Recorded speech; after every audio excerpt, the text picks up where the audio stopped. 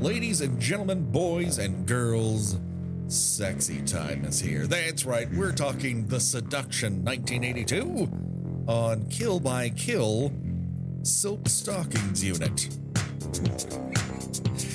Or is it Kill by Kill Nights? I just like Kill by Kill After Dark. Kill by Kill After Dark.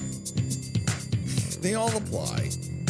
Welcome to our Patreon-only feed of Kill by Kill, everybody. It's your old pal Patrick Hamilton. I'm coming to you once again from the rocky hillsides of Pacific Palisades / Malibu, because those two houses are not next to one another. It's Kill by Kill, and of course, there's only one person I trust, that if I get flowers from an admirer that I know to be my stalker, she won't go, well, you know, all great love stories start that way, like a fucking asshole. The one, the only Gina Radcliffe. How are you doing today, Gina? I'm good. I've got my smoking jacket on. I hope that you have your finest silk teddy. We got that saxophone music playing. This the strong point of this movie is not the music. I'll put it. I don't like her theme.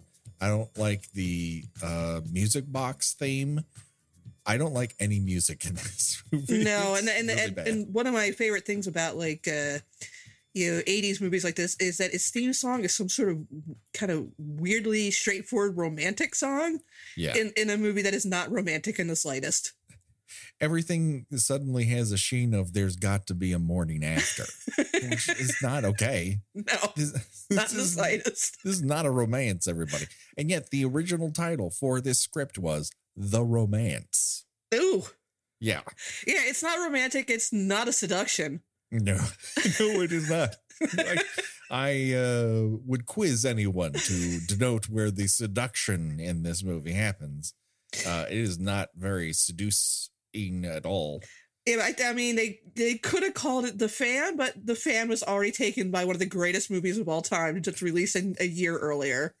It is interesting to put them sort of back to back, because I think you have very intense performances, and you swap out Broadway musical rehearsals for watching someone record a news broadcast, and you pretty much have a lot of the same movie, but I feel like The Fan moves things forward a little bit faster. Well, I'll tell you two things and we've talked recently about movies we don't always see eye to eye on, Sure. which is we're not many. We're very much almost frighteningly on the same page with a lot of things. It is a little odd, yeah. But if you like Galaxy of Terror considerably more than I do, I like The Fan considerably more than you do, and yeah. I think that two things that certainly in comparison to The Seduction, which is straight garbaggio, or any way you slice it, is at no point is Lauren Bacall ever exploited. And that's a problem with stalker movies in general. And I don't think it's necessarily just reserved to movies in which it's a man stalking a woman. I think when the genders are swapped, as rare as that is, you still get a whole, they're watching him in the shower, or they're spying him undressing, and the camera kind of lingers a little bit, and it's the stalker's point of view. Yeah, but you're showing this person naked and vulnerable, and that's. That was never, I mean, she is, depicted as sort of helpless in her situation, but not like, meant to be in a, tawdry sort of way. Right. And also, people actually take her seriously in The Fan, whereas in The Seduction, if you started a drinking game for every time someone tries to minimize her concerns, you would be in a coma. You would be you would be dead of alcohol poisoning by about 45 minutes in, because absolutely no one takes her seriously. No, it's almost as if, in fact, there's an entire monologue at one point, which Vince Edwards, earning a paycheck for his 2 days of work, gives this very lengthy, almost network-esque, you have meddled in the laws of man and God type speech about how there's nothing you can do, and a cop, the cops can't help you, and every institution is destroyed, and that's why we're in the middle of this Cobra-esque crime wave, which also we were not in the middle of a Cobra-esque crime wave. Right. You didn't have so much crime going on that when people called the police, they're put on hold. No. I, having lived in Los Angeles, I don't believe we had a police answering machine that didn't take messages. I mean, the police detective, Vincent Edwards' character, his entire attitude up until the last 10 minutes of the movie or so is, well, we really can't do anything until he's murdered you. Yeah. Yeah. And, call me when he murders you. Just like the psychologist that Morgan Fairchild's boyfriend consults, her attitude is, well, you have to let him do whatever he wants or else he might kill her. Oh, yeah, okay. Really? You just kind of have to, it's his show. You got to do what he says or he might get violent. Even though he has already gotten violent. Yeah. Violence has occurred already. Oh, boy. This movie. I mean, it is an interesting. Did we actually say what the movie's called? Yeah, right at the top. It's The Seduction. Okay. It's The Seduction starring Morgan Fairchild and special guest star Morgan Fairchild's nips. Yes. And Andrew Stevens just again pouring sweat. So much sweat. So much. It just lives in his brows. I mean, I can't. At some point, I suppose we'll have to talk about the Fury on the show in one way or the other. Because I can't look at Andrew Stevens and not think about the Fury. Well, the thing is with Andrew Stevens is Andrew Stevens is sort of like Henry Cavill today, Cable, how do you pronounce his last name? Mm-hmm. Where, casting decisions for the movies he's in come down to, well, he's a handsome fellow. And that's it.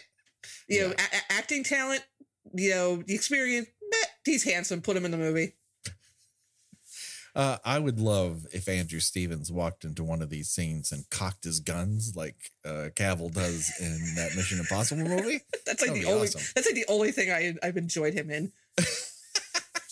He's very good. He's a very good slime ball in that. And Andrew Stevens vacillated between being an on-screen slime ball or some sort of straight arrow. Like in 10 to Midnight, he's the straight arrow. That's right. He is in that, isn't he? I completely forgot. Like he filmed this 10 to Midnight, The Fury, like back, like in a very intense period of time. And then from this sort of moment on, he got caught in a sort of loop of erotic thrillers. Yeah. He played a lot of radio psychologists. Yeah. who get into twisted affairs with one of his callers who may or may not be a murderer. You just happen to be house sitting in the wrong house and he sees you through the window and it's all over. Or he's the person who, like, Shannon Tweed's in trouble and she consults Andrew Stevens. Like he's either on one side or the other of this erotic thriller relationship. I don't know that he was meant for more than that either. Well, like I said, he's a good looking chap. And that is all I can really say for Andrew Stevens.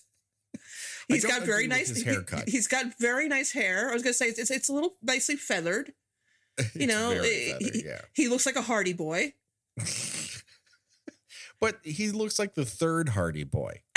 He looks like the one who's he looks like the Hardy Boy who doesn't have any skills of deduction. No, he doesn't. He can't solve a crime. He might commit a crime. Oh yeah, he commits lots of crimes that nobody seems to think are crimes. Like just breaking and entering into someone's home is not cool. You would just send him to fucking jail. There's no. Well, if you put him in jail, he's just going to get out. Well, yeah, eventually. That is how the prison system works. Yeah, that's why are we giving up on laws? Like just because he's going to get out, saying, I guess all laws are off. That's like saying, well, I'm not going to go on a diet. So I'm just going to put all the weight back on. Oh boy. The other male figure in this movie is Michael Sheridan, who had quite a moment in the late 60s and early 70s and has gone to seed in a way in this movie.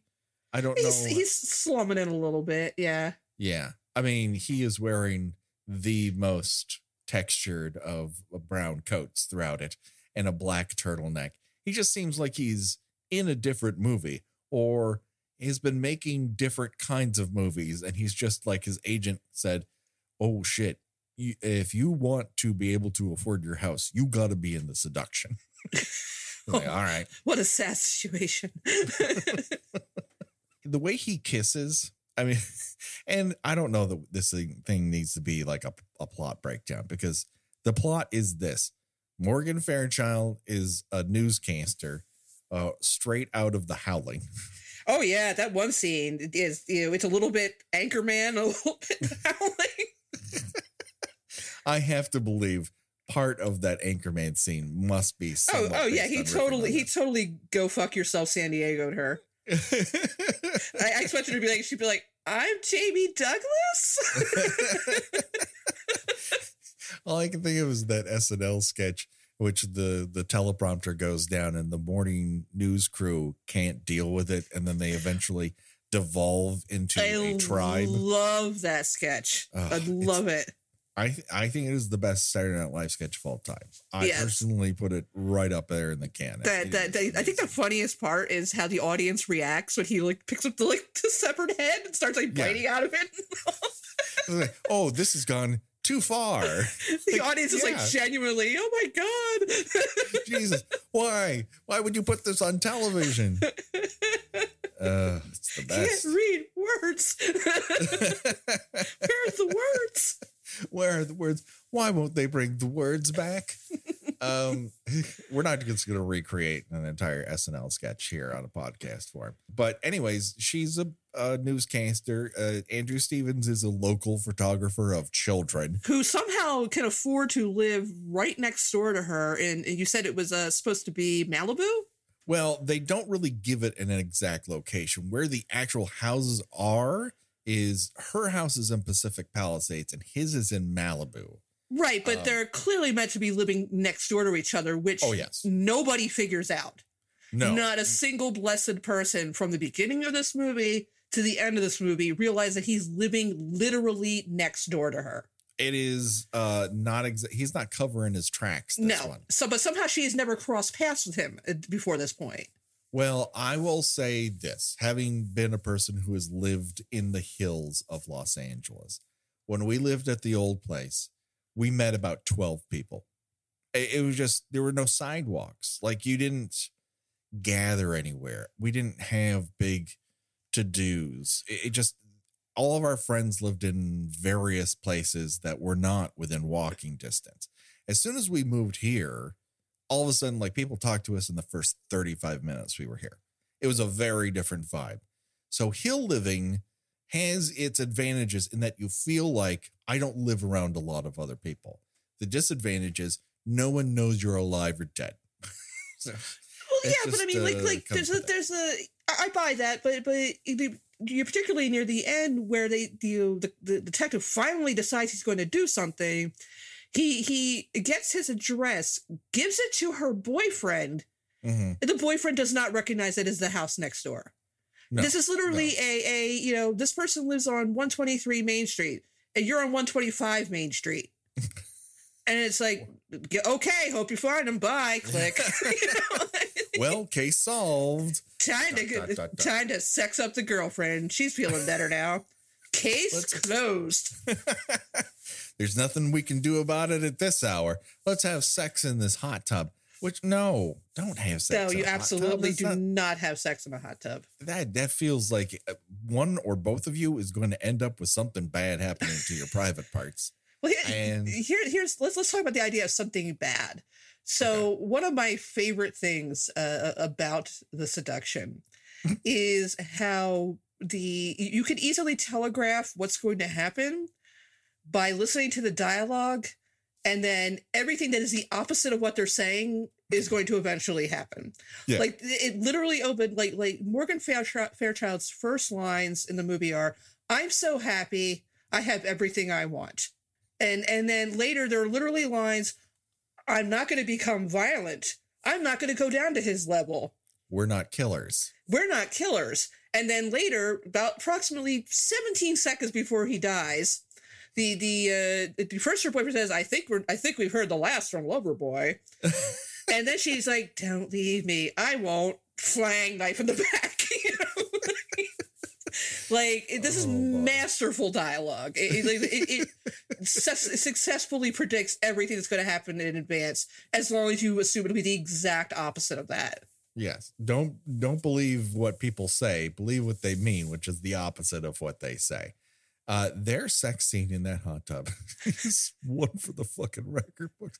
First of all, Michael Sheridan apparently went to the Roger Moore school of kissing, which is to smash your fucking lips up against somebody. Anything as long as you don't open your mouth, because, I've got a wife. I'm not going to do this. Yeah. Like the Lord is inside of there or something. Just, I mean, he kisses kind of like a Dick Tracy villain, Like there's something wrong with his face. Also, apparently, the noise he makes in orgasm is also the sound someone makes when they have a knife stuck in their back. So. Limp. And the thing is, I'm just thinking Morgan Fairchild does not go, oh, well, there's something wrong with you. she's still having her blissful moment. I mean, like 3 seconds before he dies. And granted, we don't know exactly where the sex is going to go. Her last word before she realizes he dies is please. And I think the please is, please don't finish yet. So when he does, because he done died, but she also, her reaction is the most underwhelming realization that someone whose penis was just inside of you died is like. I think that the implication you're supposed to get from it is that she had just snapped. That's it. Yes. Like that's like, well, that's it. My mind is gone. I mean, it's hard to tell because she's not a very good actress, but I think that's, I think that's the idea that she's now, she's gone from stun to kill. Yeah. Yeah. She's not an emoter. No. She has a very symmetrical face. She has an incredible skin. Like Andrew Stevens, you could say they're very attractive people, and they're very attractive people. I do like when she gets angry in this movie. I feel her rage there, and it's like she stops worrying about how her face looks and just gives me an emotion. But she doesn't really provide that emotion in other ways and in other locations. She seems more annoyed than scared much of the time. Oh, hey, another line that is the opposite of what the person means is when she tells Michael Sheridan, "I like being looked at," and then she does not like being looked at all. Nope. So yeah. That is opposites. The movie is what what the seduction is, even in the title. I like that Jamie Douglas gets top billing on the news broadcast. Good for her. She's battled all the way to the top in the very sexist Los Angeles newscaster game. So is he actually the sweetheart killer, do you think? Or is that just that's a very good question. I suppose they're trying to keep it sort of, I don't think he is, because when would he have time? True. He's really devoted himself to everything else. His child photography business and his stalking. Pardon me.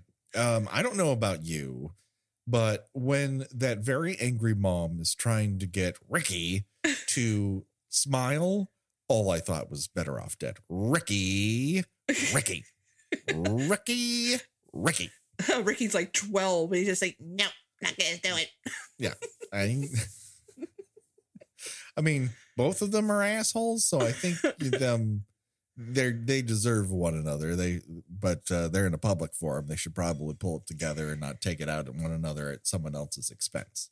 It's probably been a good 25 to 30 years since I revisited this movie. And it's weird. It's one of those movies that just occasionally pops up in my mind. You ever heard some movie just randomly do that? And it's just like, why am I thinking about this movie that I haven't seen, since I was a teenager? And in rewatching it, I did not realize how many scenes there are just of people just driving and walking.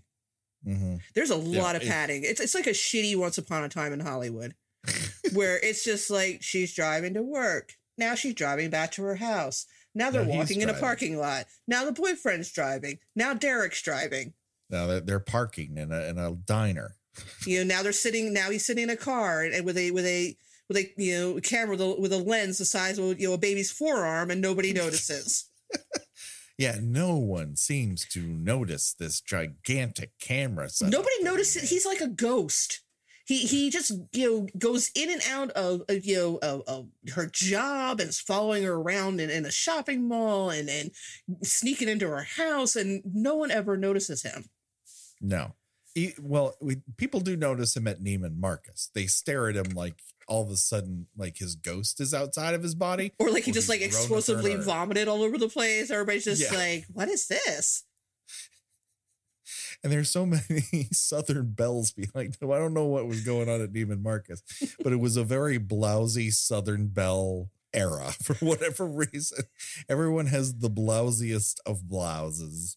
One of my favorite news broadcast items is when they break in and they're trying to make it sound like news is being talked about here.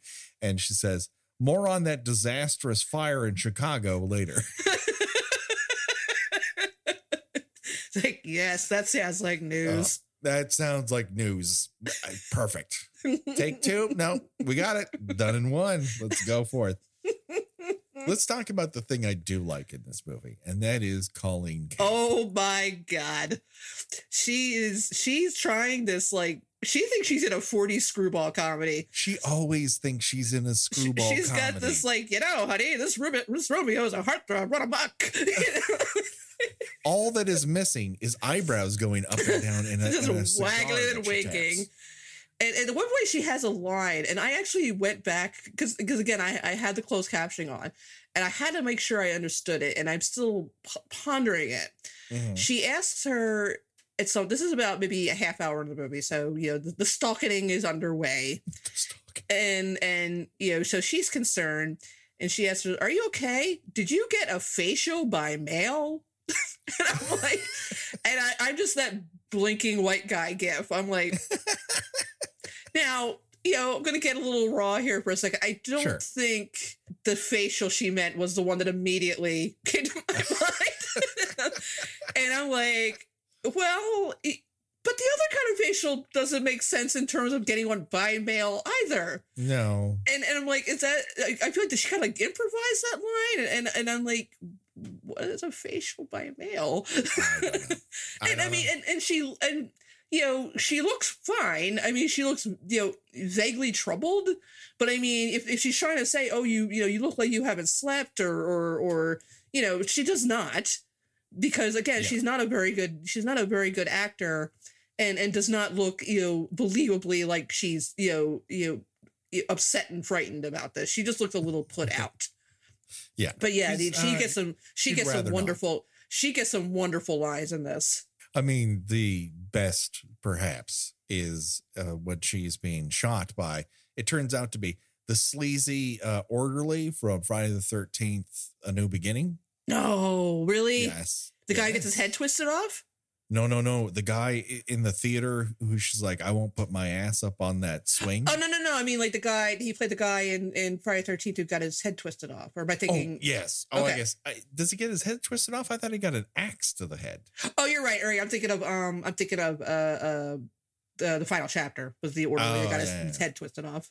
Sure. You know what? They all run together after a while. Yes, and all orderlies are terrible in the Friday the 13th universe for some reason. Our first responders are terrible. And I think that's the lesson that we should all learn, is that we should be afraid of them, and especially the paramedics and medical personnel. They're untrustworthy. Colleen Camps, it turns out her house is Rita Moreno's house, which explains the pillow cactus that is in her living room. Yeah, I knew you were going to bring that up. I just, as soon as I saw the pillow cactus, he's going to mention the pillow cactus. Oh, how can you not talk about the pillow cactus? And that's the thing, like, who on earth owns a pillow cactus? And then if the answer is, EGOT Rita Moreno. And you kind of, yeah, okay. That makes sense. Sure. Yeah, That's so Rita. I'll allow it. You know what? She's a national treasure. I might not agree necessarily with all of her design choices, but it's so individually her, and I celebrate her ability to do that. She should. I hope she has a lovely home in the Pacific Palisades still. Yeah, I don't. Calling Camp is in full ballbuster mode. It's just. Now see here, Mac. Hey, pal. She's like Rosalind Russell in this grade B like erotic thriller. I don't, but she also doesn't really change that very often in anything else she has. No, she really doesn't. I think she's a delightful screen presence, and I like her in a lot of movies, and I think she's very unique, but her shtick has always been waka waka waka every time she enters the room. Let me tell you something, pal. I'll tell you, boy. You're messing with the wrong broad. She is absolutely broad. Do you think that old lady and Butch ever found a place to poo-poo? God, I hope so. Not even Morgan Fairchild can keep it together during that line reading. She's just like, okay. Good luck. A personal confession time. Becky doesn't really enjoy it when I sit naked in front of multiple pictures of Morgan Fairchild.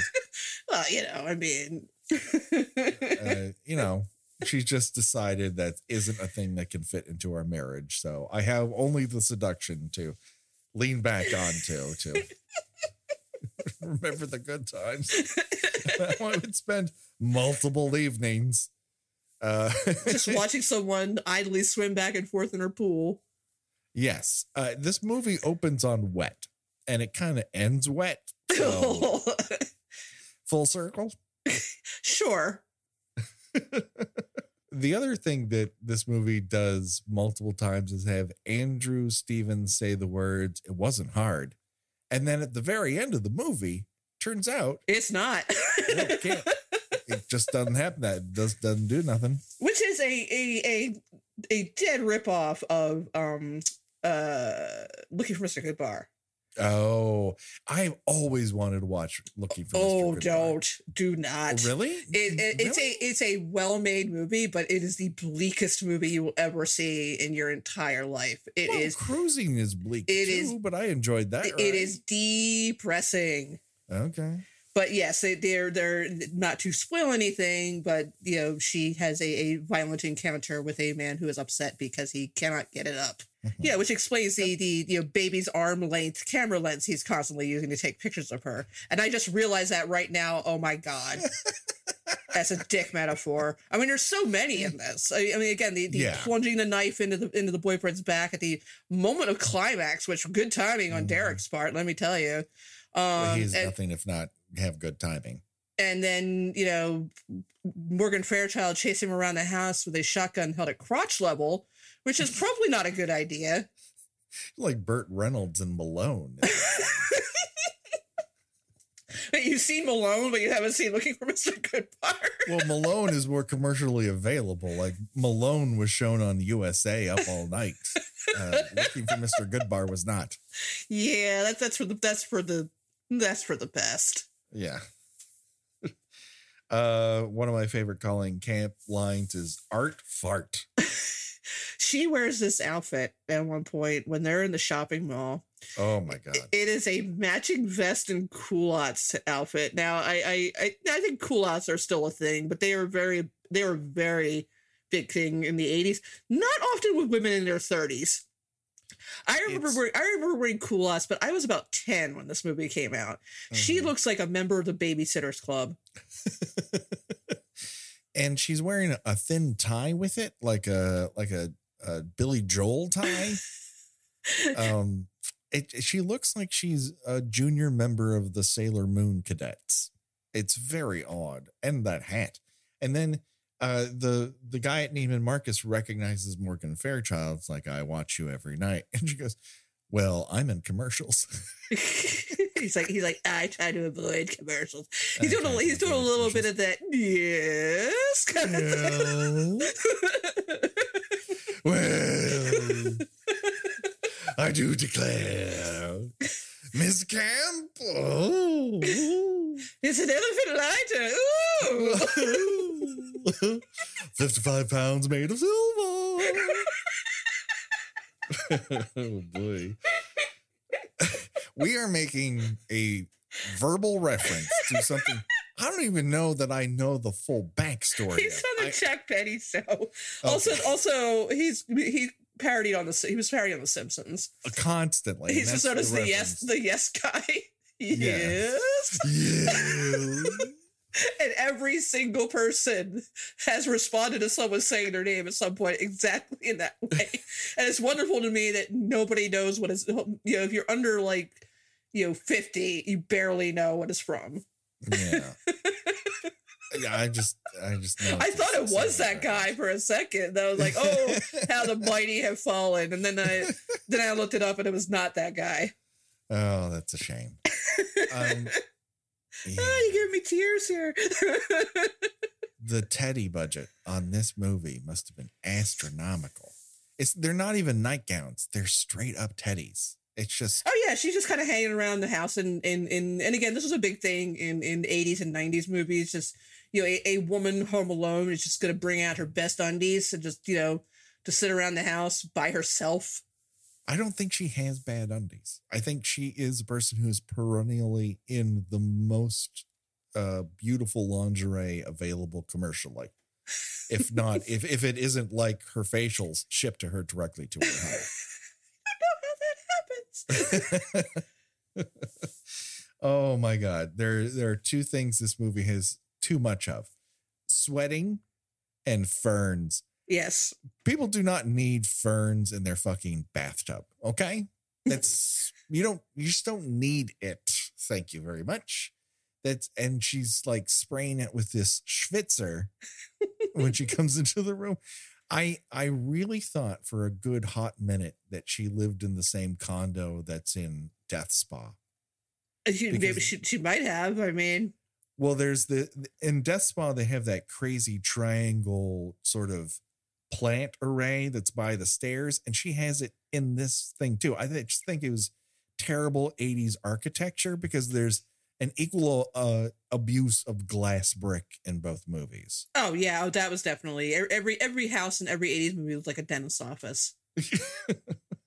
There's three different members only jackets on display. Oh yeah, there's like one that kind of almost like Derek looks like he's wearing the one's almost gold lame at one point. Which is just the thing you want to wear when you're skulking around your the person your stalking's workplace. I've been told by media that it's very sexy for a woman to be in a bathtub and rub her legs. But I also don't think it's anything that has ever happened in reality. Like you're in a bathtub, you're just like, hey, I'm in a bathtub. I'm just going to soak this up. You're not like, all right, let's do some Pilates while we're here. Yeah, I'm just going to engage my core. Yeah, I'm just it's more like I'm just going to lay here and think about things and read my book. Yeah, it's definitely what she does when she's by herself is a very male. Well, this is clearly what women do when they're by themselves. Yeah. They don't take their makeup off before they go to bed. Yeah, there's not a male involved. There's not a female involved in any creative decision in this. Yeah, they just idly sit around their house in lingerie.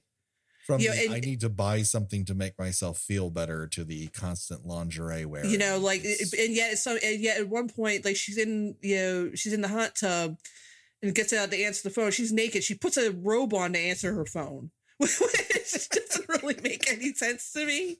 I mean, you're being modest? Okay. All right. Speaking of the hot tub, let's go back to that hot tub sex machine. Because what do you think that ADR session was like?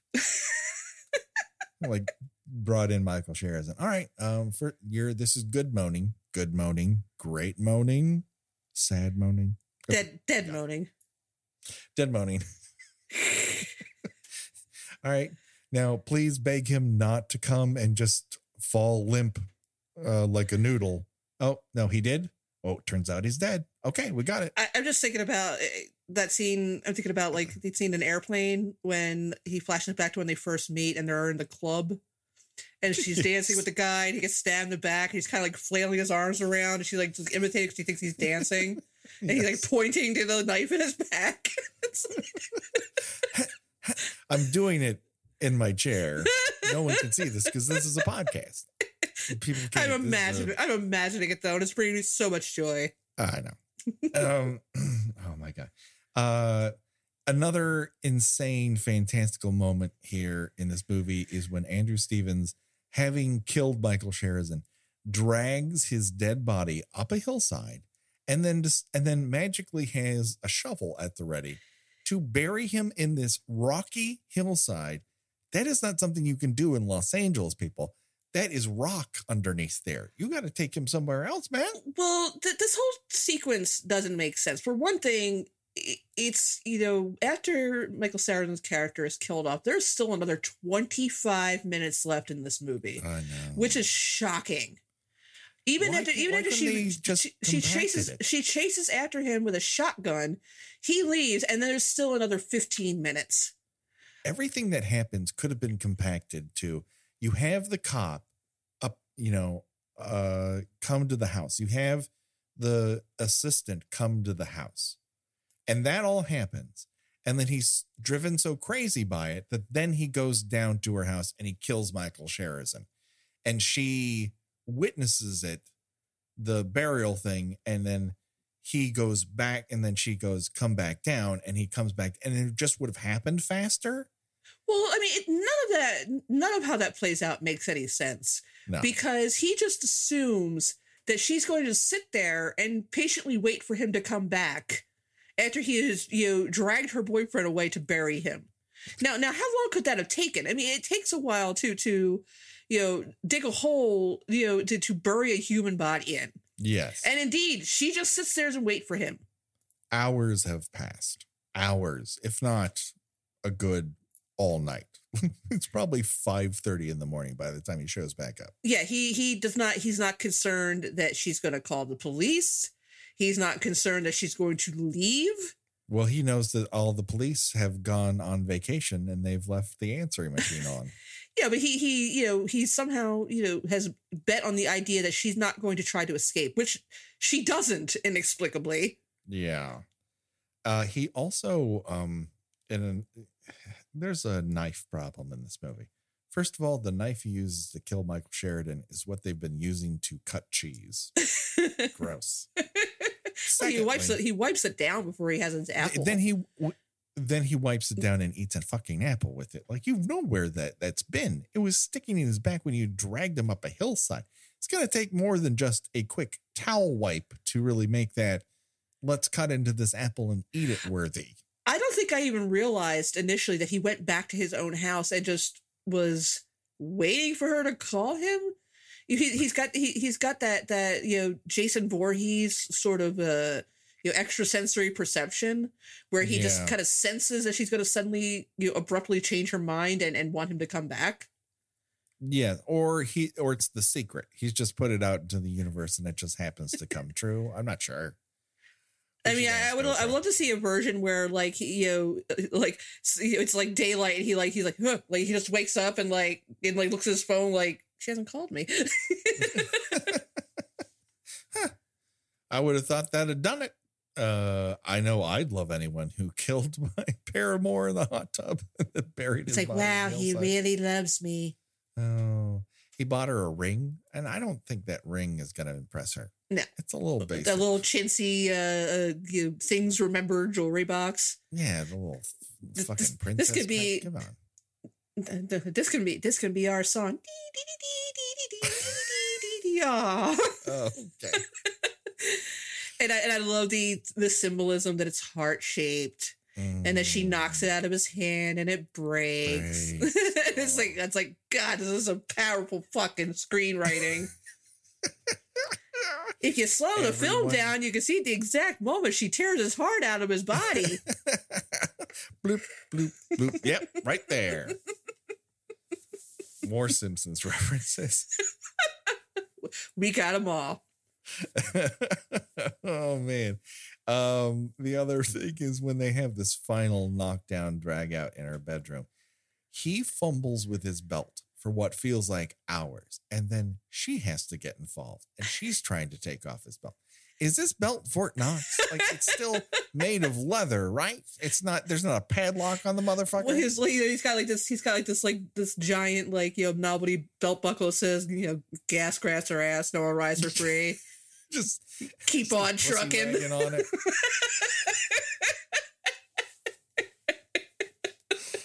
Oh boy. We're gonna need that 18 plus rating back on Patreon. Yeah, we got rid of it too fast. Because I just don't know how you can talk about this and not have it be filthy. No, you can't. You can't. It's a filthy movie. Yeah, it's filthy for the soul. It's not. And it sounds bizarre to say, like. It's trying to be cute with how naked she gets, like she's a little side boob, a little glimpse. She's not as naked as you think she would be. You think she would be in this, right? Yeah. And so and I think they're genuinely thinking that they're making a classy erotic thriller. Yes, as if it is some sort of reverse Rear Window. They've gotten a classic Hitchcock blonde. And now it's the reverse of that movie somehow. I think they're really clever. They're implying that they're both masturbating at some point, but it just they both get interrupted before the moment of triumph. I mean, it's just it's a very it's a cock tease.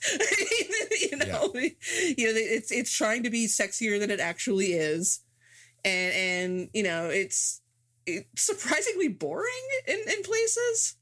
Yes, but when it's crazy, I think it's delightful. Like that hot tub murder scene that should be taught in film school. Oh yeah, it's great because it requires so much suspension of disbelief. Yeah, that I mean. It's like that Twitter meme of, hey, sex is great and all, but, hey, sex is great and all, but have you ever, been so into it that you did not notice someone standing directly behind you with a knife? It's the sound of the hot tub. It just overcomes your senses. And the chlorine is the other thing, is you get a little wiggy and then the heat gets to your brain. But every time they're in that final sequence in her bedroom, he slaps her and then she smacks him and then straight up fucking punches him. And I cackle every time. It is fucking delightful when it happens. Well, it's because they it's almost like and I keep saying it's like a shitty version of this. It's like this whole ending sequence is like a shitty version of Reagan and Father Karras fighting at the end of The Exorcist, where they keep changing roles. Right. Where Andrew Stevens is the predator. Now she's the predator. Now he's back to being the predator again. Now she's the predator again. Yeah, I don't know what exactly her thought process is in that sequence, but it's like she knew. It's like she knew he was impotent, which again, like she could tell him, all these filthy things to do, and he wouldn't do it because he can't. Yeah. And it's like, okay, so what did you expect him to do? He's just gonna, oh, sorry, and just, wander, walk. I guess you're right. I guess maybe you should go home. Sorry about I killed your boyfriend. I'll just walk myself down. Don't worry, I'll walk myself to the police station. Sorry, everybody. Sorry, I wasted your time. Yeah, I mean, I'm not sure of the mindset here of anybody's behavior, except that it anticipates things that could not possibly be anticipated. Yeah. And yet I find those moments when it reaches those high points to be very delightful, but you're wading through a bunch of BS to get to it. I wished if you took out a good 15, 20 minutes of this, it would really clip along. Well, they try to humanize him a little bit at the beginning. He's nice to this girl who works for him, who obviously is madly in love with him for some reason other than, and who wouldn't, because he's so emotionally available, and he's just such a good looking guy, and that's about it. You know, I mean, so they try to make him seem like, kind of Jekyll and Hyde thing until he just goes full Hyde after a while. And and you've got this, somehow the assistant who's in love with him, finds out about, his obsession. Don't ask me how. I don't know. He has the script declared it.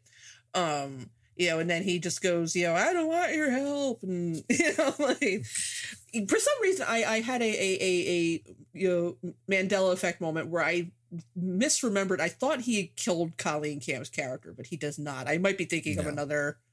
She just kind of disappeared at some point, but I might be thinking of another stalker movie or I've seen a lot of them. It's a genre I enjoy because it is 99% garbage.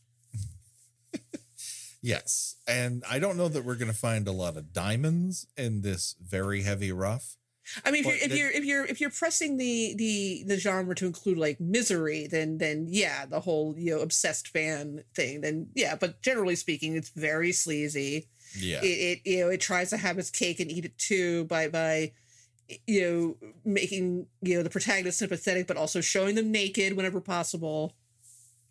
And it would be if you want a great thriller that happens to be that might qualify under the erotic thriller thing, you just go straight to Body Heat. Right, exactly. Like, it's as good as it's ever going to get.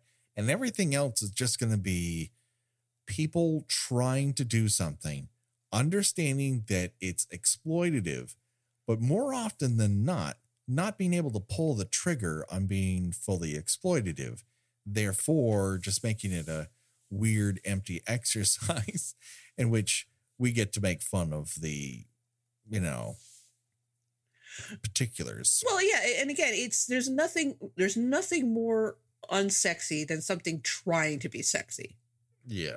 And this movie is trying to be sexy in certain scenes, and it doesn't, like, there's this scene in which he's watching her take a bath, and it is implying she's about to just rub one out because as one does when they're frightened by a stalker that's already been in your house. Yeah. And it is in your house now, but you don't notice this this tacky ass music box sitting on your vanity until it's too late. And and he's like all like rubbing himself and running the hand down his chest. And I'm like, a lot of lip touching. It's like, no one is watching you. Who are you performing for? Yeah. They are both acting like they know they're being watched. And it's like, that's not, I don't think that's what people do when they're having alone time. They just, That's why I think it would have been better if that had actually been entirely in his head, as opposed to. No, it's actually happening. Real. But like he's like playing it up, like biting his lip and slowly, seriously unbuttoning his shirt like he's a Chippendales dancer, and it's like, dude, no one's watching you. And also, do you that she is? It's like, do you plan on jizzing in her closet? I mean, what is your end game in this? I have a feeling that his jizz has seen that closet already. I don't think that's probably true. Yeah. There's been a lot of trips to the local dry cleaner with her arguing with the dry cleaner about, what is this? Why can't you get this out of my clothes? What is happening here? These are some of my finest teddies. What is going on? There's no better way to end an episode of Kill by Kill than talking about how hard it is to get jizz out of your clothes. So there's no way you can top it. So would you recommend people watch The Seduction? Excuse me. Yes. Let me cough up this hairball. And, Absolutely. I mean, it gets a little rapey towards the end. I mean, he doesn't. It's not. What's the word I'm thinking of? It's not to completion because apparently he cannot. And I don't know if you're supposed to feel sorry for him at that point, or if it's. I don't know what you're supposed to walk away from with that. But yeah, it gets a little rapey, but I think it's funny. I mean, there's definitely you could do a lot of like riff track style riffing on it. If you watched it with a group, yeah, and understand that there's, that there's allusion to, stalking and sexual assault. You don't want to spring this on anyone, but if you watched it with a group, it's probably going to be a lot more fun than you watching it alone. And I mean, it's satisfying in the fact that he, basically gets almost blown in half by a shotgun at the end. By someone else, which really takes the oomph out of the movie for me. Well, yeah, I mean, but also it means that Morgan Fairchild doesn't get to be a murderer. But it's okay for her to be a murderer at that point. He's killed her lover in front of her and buried her behind her house. Like, come on. I don't know what it's just, it doesn't bring the catharsis that you want in this setup. It's sort of like, oh, she never had any power and she never will. It's kind of what it comes down to. And that's a bit of a bummer, but it's so goofy in parts and so dumb when it thinks it's smart that, yeah, in a group, I think it'd be a bit more of a hoot. Yeah, it definitely thinks it's classier than it is, but it's not as sleazy as you might expect either. If that makes any sense.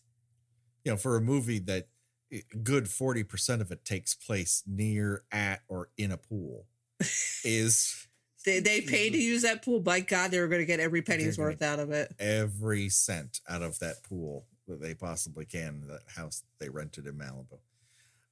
So yeah, that pretty much does it for this. Thank you ever so much to all of our Patreon supporters.